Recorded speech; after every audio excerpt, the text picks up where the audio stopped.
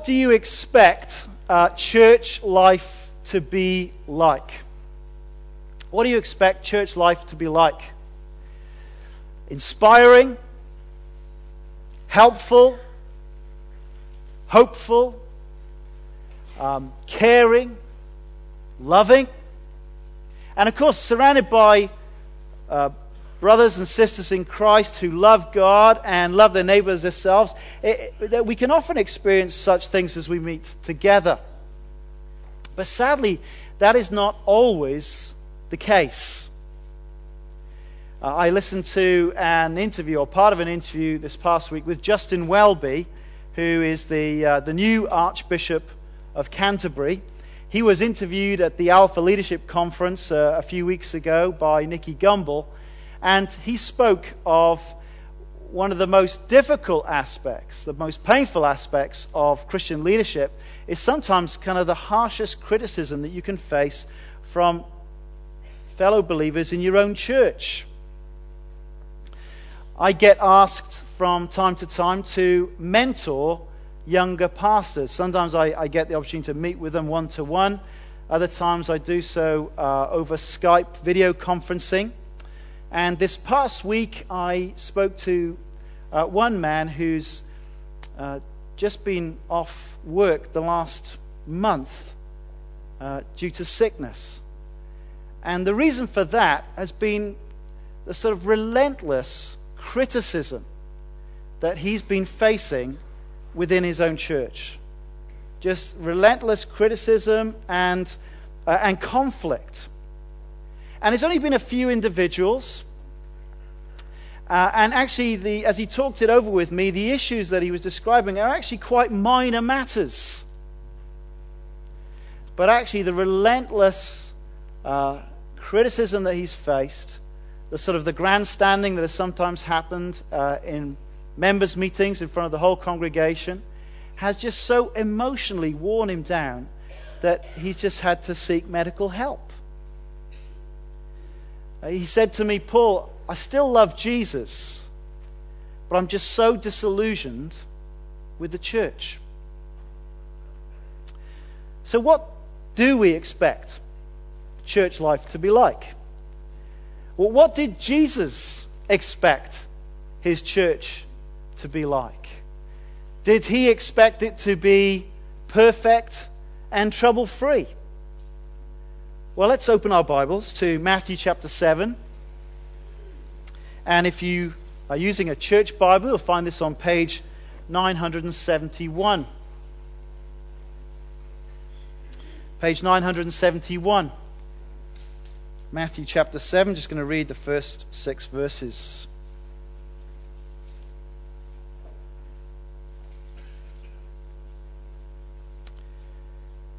Do not judge, or you too will be judged. For in the same way as you judge others, you will be judged. And with the measure you use, it'll be measured to you. Why do you look at the speck of sawdust in your brother's eye and pay no attention to the plank in your own eye? How can you say to your brother, "Let me take the speck out of your eye," when all the time there is a plank in your own eye? You hypocrite! First take the plank out of your own eye, and then you will see clearly to remove the speck from your brother's eye. Do not give dogs what is sacred. Do not throw your pearls to pigs. If you do, they may trample them under their feet and then turn and tear you to pieces. Well, this is God's word. The context is that this is part of the most famous sermon of Jesus, the most quoted sermon of Jesus, the Sermon on the Mount. And he is speaking to his disciples, and he's teaching them what the Christian life should look like. And he is training them how to become fishers of men. So it has both the the purpose of maturity and mission.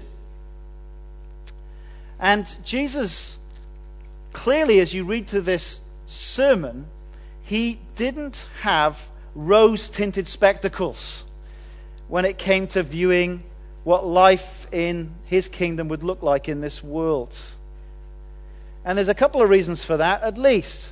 Firstly, that he's not expecting that life is going to be trouble-free and perfect, because firstly, Christians aren't perfect. And then the second reason is because Christians live in a world that actually, where some reject what Jesus teaches, and sometimes do so violently. And so actually conflict is part of the Christian experience and the Christian life. Now these verses actually deal with kind of both issues. But as you can see, the weight of the issue is upon the first part.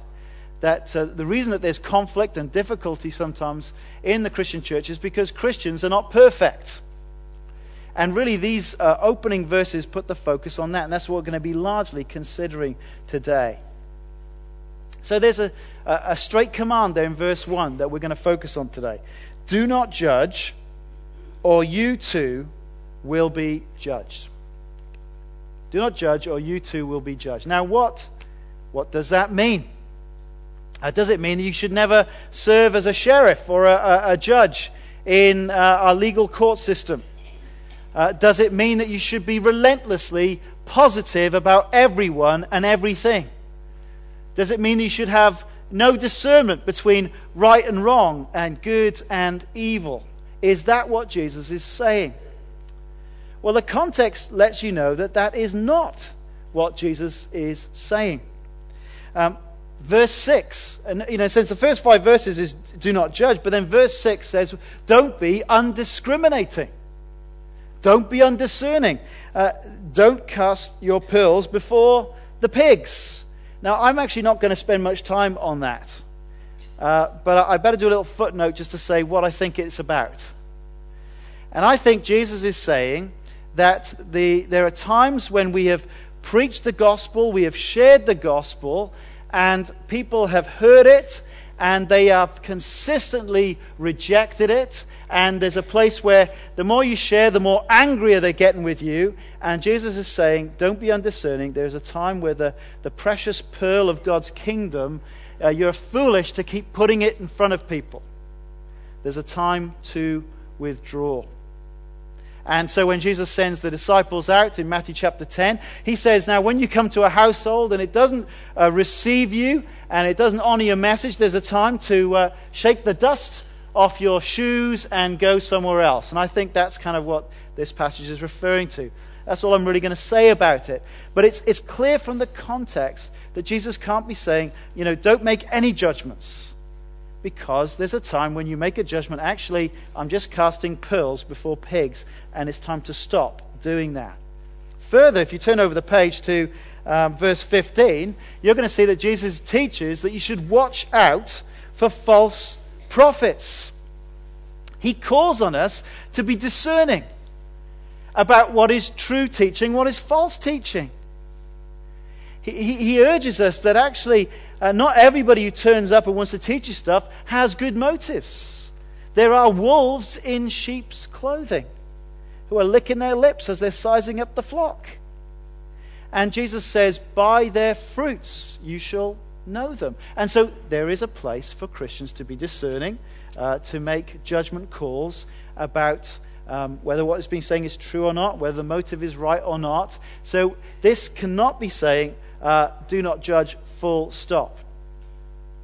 It's helpful to know that the word translated judge can have a range of meanings. It can mean to discern. It can mean to be a judge in a court setting. It can mean to condemn. It can mean to be judgmental. And I think in the context, that is exactly what Jesus is saying here. He's warning us, don't be judgmental. Don't be judgmental.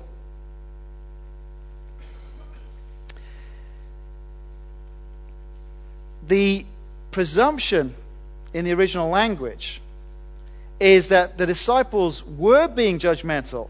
He's telling them to stop doing something that they were actually doing. They are being judgmental. And Jesus is saying, stop it. Stop it. That's what this passage is telling us. Now, it seems to me that some people feel that God has given them a very special calling to be a critic. And I don't know whether you've met people like this, but it's a special gift that God has given them. I don't know whether you ever look at the Peanuts cartoons, but Lucy is one of those characters who has that gift. And there's a couple of strips like that. I mean, there's this thing where Linus is sitting there looking kind of hurt, and he's saying, "Why are you always anxious to criticize me? I just think I have a knack for seeing other people's faults," says Lucy. There was another strip that I couldn't quite get my hands on, and there's Linus. He's sitting comfortably, minding his own business, and there's Lucy. She's got her hand on her hips, and she stares at him, and she's saying, "Oh, it just happens just by looking at you. I can feel a criticism coming on."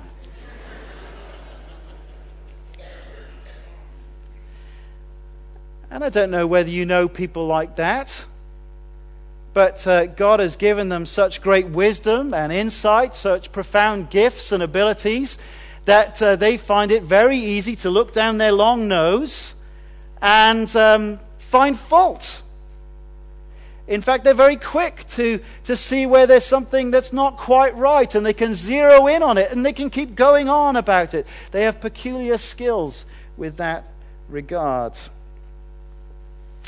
Well, Jesus wants to say to us, if we are people like that, don't be judgmental.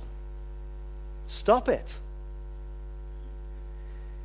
And he gives a number of warnings why we should heed this command to stop being so judgmental.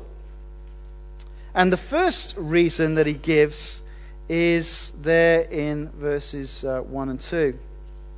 "Do not judge, or you too will be judged. For in the same way as you judge others, you will be judged, and with the measure you use, it will be measured to you." Do you see what the warning is? There is a stricter judgment for those who are relentlessly judgmental. You see, if we set ourselves up to be the judge, watch out. You will be judged, Jesus says.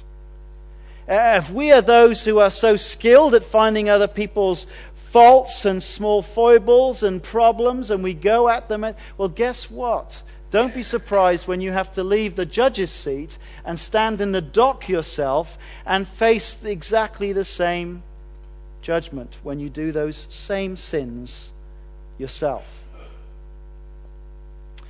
Earlier, Jesus talks about, in the Beatitudes, he says, "Blessed are the merciful, for they will receive mercy." And it's as if this point is kind of the exact opposite side of that principle. Warning to those who are judgmental and harsh, because you are inviting the same harsh criticism of your own life. Now, do we want justice done in our lives? I think if we have a careful reflection, most of us would say, no, we don't want justice. We want, what do we want? Mercy. We want mercy. Who could bear standing up under the judgments of our own judgments? We don't live up to our own standards, let alone God's standards. I always find it amusing when people say that they like Jesus as a moral teacher. They love the Sermon on the Mount. It's just the other stuff they don't like. Because if you understand the Sermon on the Mount, this is completely condemning. I can only cope with the Sermon on the Mount because I know that Jesus pins me as an unmerciful, hypocritical sinner, and he is going to the cross to save a sinner like me. That's the only way I can read the Sermon on the Mount. It's a standard of righteousness that way exceeds my capabilities, and I would want to suggest maybe yours too. If we really understand the Sermon on the Mount, we are longing to know that there is a place that I can be forgiven of my sins, that I can be not treated according to what I deserve. And that's exactly why Jesus is on the way in his life to the cross, because he's come to take the place of guilty, hypocritical sinners, to take the punishment that we deserve, take it upon himself, so that I can experience mercy. I can experience grace. That's why Christianity is such fabulous news. Stupendous news. We sang in our hymn. Isn't that wonderful to have a hymn that has the word stupendous in it? Did you notice that?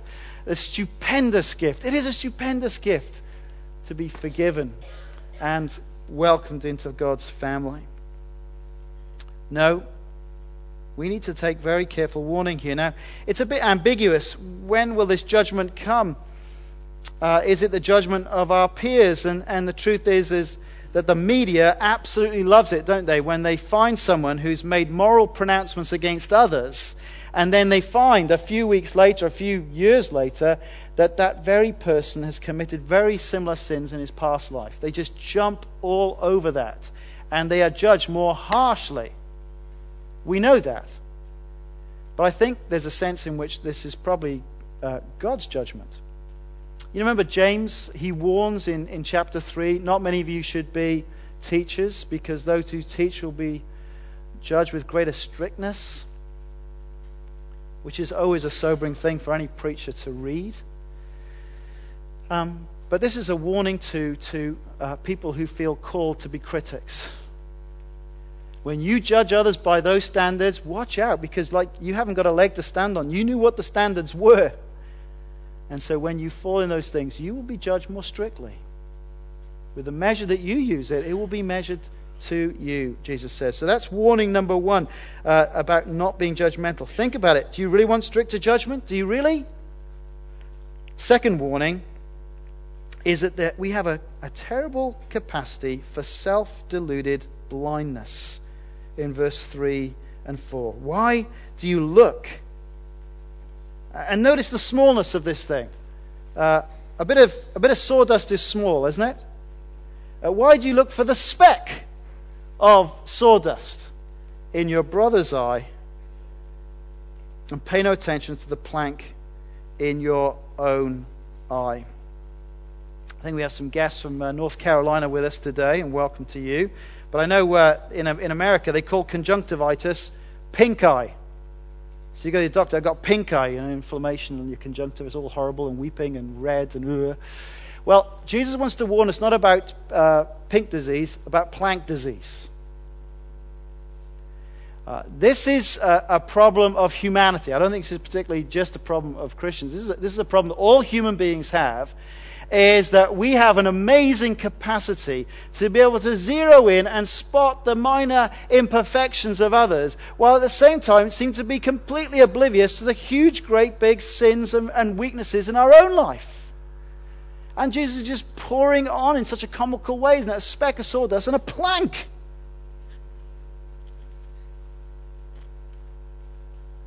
And it's one thing to say that, well, we know it's true because we can see it in other people. We're all thinking that, aren't we? I know people just like that. Actually, I was thinking of illustrations of this. And it was amazing. I could come up with so many illustrations of other people. And do you know what? I just couldn't come up with one for myself. And that's exactly the problem, isn't it? I mean, we really think we've got our stuff together. It's just the problem's the rest of you. And we can spot a problem, a mile off for other people, but we can't see this plank. We've got plank eye disease, self-deluded blindness. And we saw the example of it, didn't we, in our Old Testament reading. Remember what King David had done? He'd seen a beautiful woman that wasn't his wife, desired her, slept with her, so he committed sexual immorality, adultery, and then because she got pregnant, it got very inconvenient, and saw to it that the husband was killed in a battle. And there he is, sitting on his throne, providing justice, seeming to go on with life fine. A great big plank in his eye. And Nathan comes along and very subtly comes alongside. Says, I've got to tell you about this case, my lord, my king, my liege, about this man who just had a little lamb. That's all he had, and he loved this lamb, cared for this lamb. And a neighbor who had loads of sheep, when he had a guest come, he took that one man's lamb and he ate it.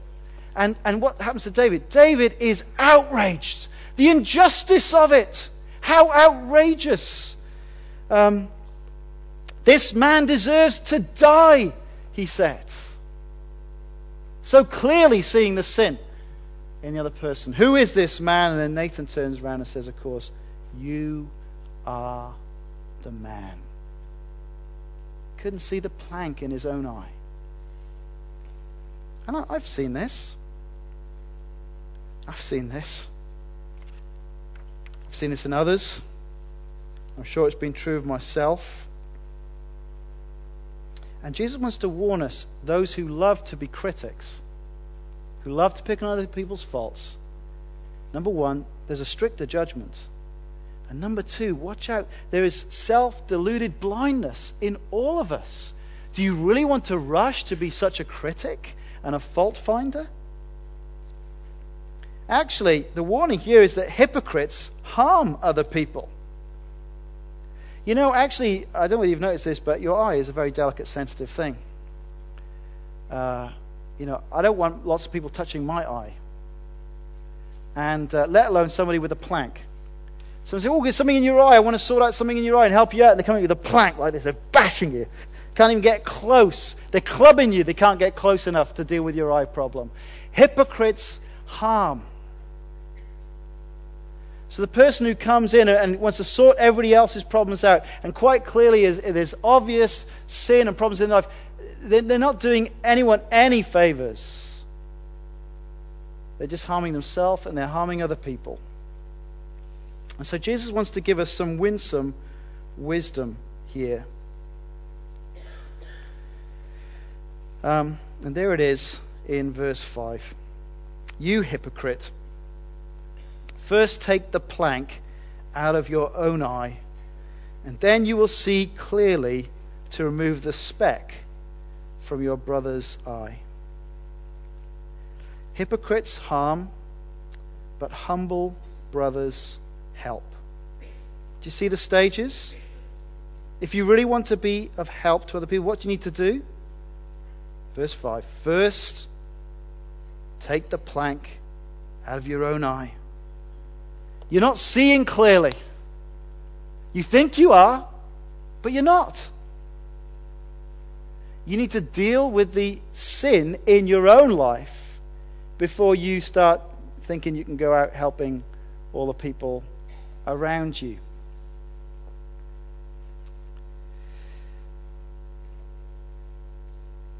This is a problem when we can't see our own sin, isn't it? And this is why it's actually helpful to have brothers and sisters who will be honest with us. And that's why it's helpful to sort of talk to them and say, look, I'm asking you, is there something that you see in my life that you think needs to change? It's a helpful thing to say that to your spouse who knows you best, or a really close friend who is willing to say it to you. But from time to time, it's well worth us asking questions like that if we want to grow as disciples. Can you see something in my life that's obviously a fault that I'm not seeing? Can you help me? And then you kind of grip the seat, don't you? Just hoping they say, no, you're perfect. You know, I've done this. I've asked my wife at times, is there any problem? I'm just inside. I'm just saying, no, let's just say no. Everything's great. But, you know, sometimes she can find things. It's amazing, really. And... But we would be wise to pursue that help. Now, someone barging into your life and telling you what's wrong with your life is not very helpful. You got that? But actually, you asking for help and being willing to receive that is very helpful. First, remove the plank from your own eye. Now, what's that going to do? I don't know whether you've had this experience where you've gone on through life and you think, actually, I'm doing really well. I'm really growing as a Christian. Everyone's happy with me. And this is great. And And then stuff happens in your life where you suddenly realize, actually, you're hurting lots of people and you never saw it. Have you had that experience? It's very painful. When actually the Lord opens your eyes to see how your sin is hurting other people. It's an awful moment of realization, but it's a wonderful moment when we'll take hold of the gospel of grace. Seek God to forgive us and seek His help to kind of get that plank out of our eye. And the experience of doing that, what does that do to you as a person? It makes you humble, doesn't it? See, if I think I've got my stuff together and I'm just so sorted as a Christian, then I have a great temptation to be proud. And I think that it's quite clear the logic of the flow of this Sermon on the Mount. Jesus has been dealing with teaching about giving to the needy and about praying and how to pray right and fasting. And he's talked about choosing to use your money to invest in the things of the kingdom and not just storing up treasures on earth. And he's talked about priorities and seeking first His kingdom and His righteousness. And if you are a person who's taken seriously God's words, and you've actually made some very hard-fought, painful, sacrificial progress, you've sacrificed, you've done this stuff, and it's hurt you a bit, like all true discipleship does. And then you kind of meet other Christians who seem far more careless. And they haven't done what you've done. It is a huge temptation to start going, oh, look at them. You're getting proud, isn't it? I think plank eye disease is perhaps a peculiarly evangelical temptation. We who have been in churches where we're well taught, we do expository Bible teaching. We do in-depth Bible study together. And, it's very tempting and easy to go to other places and we hear a sermon and they don't quite handle the text quite right. There's a few things they got wrong. They're not major things, but all you talk about at the end is, oh, did you see they got that completely wrong? They don't know how to handle the Bible. Oh, I think it is a purely evangelical disease, this plank eye disease. And I put myself in the same boat. And I think we need to heed what Jesus says, to be asking Him to make us aware of our own sin, help friends to do that, because when we do that, we are humbler people.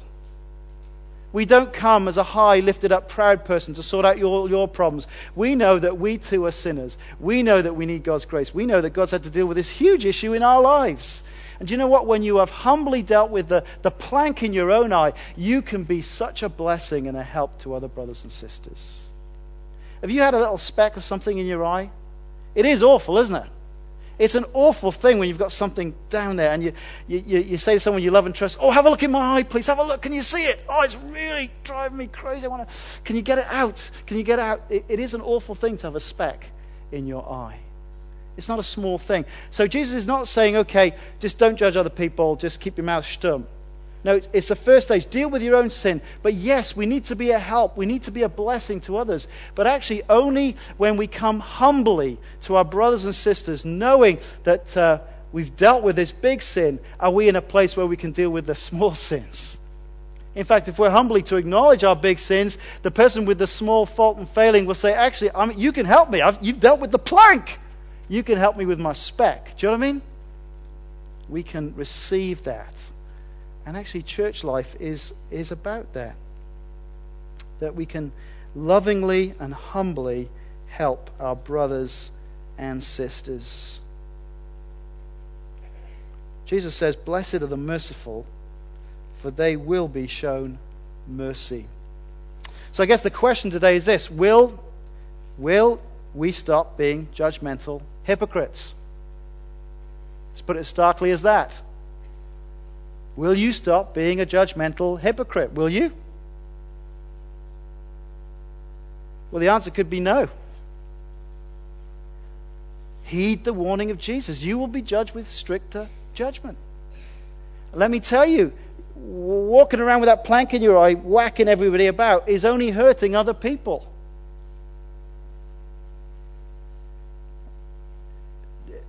Just chatting with this pastor. He loves Jesus. I'm sure he's not without fault, but he's off sick. because he's taken such a battering from his brothers and sisters who've just relentlessly picked on the small things in his ministry, and they could take him out of action completely. This is the big problem of being a judgmental hypocrite. Will you stop? Well, if the answer is yes, then let me tell you, we're going to have wonderful opportunities to exercise the wisdom of this passage. The Christian life and church is not perfect and trouble-free because Christians are not trouble and perfect-free. Jesus knew that his disciples would have specks in their eyeballs and even planks. This is a recipe for conflict and difficulty. But you know what? Jesus has taught us here how we can helpfully work together. And that is when we'll humbly acknowledge our sin and seek his grace and then lovingly come alongside to help our brothers and sisters. Church then can be a place of encouragement, love, care, inspiration, hopefulness, because here's a group of people who are being changed by God's grace. Yeah, they're not a perfect bunch, but they love each other. And the question is, well, what sort of church do we want to be at Charlotte Chapel? Because it's kind of over to all of us now, isn't it? As we've heard Jesus speak to us. We've got a church business meeting coming up. Always a great opportunity to find out where we're at on this, isn't it? I don't know what it is, but get Christians together and they start talking business, they start getting agitated sometimes. And I don't know why that is. You know, I wonder when brand new Christians or new members kind of come to their first pastoral group business meeting, do they find a place of loving care, encouragement, inspiration, hopefulness?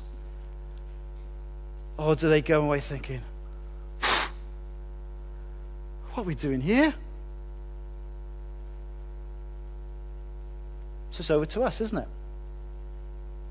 I'll tell you what, I'm opting for let's be the loving, encouraging, hopeful, inspiring. Do you want to be that church? Oh, I do. Let's ask God's help, shall we? Let's pray.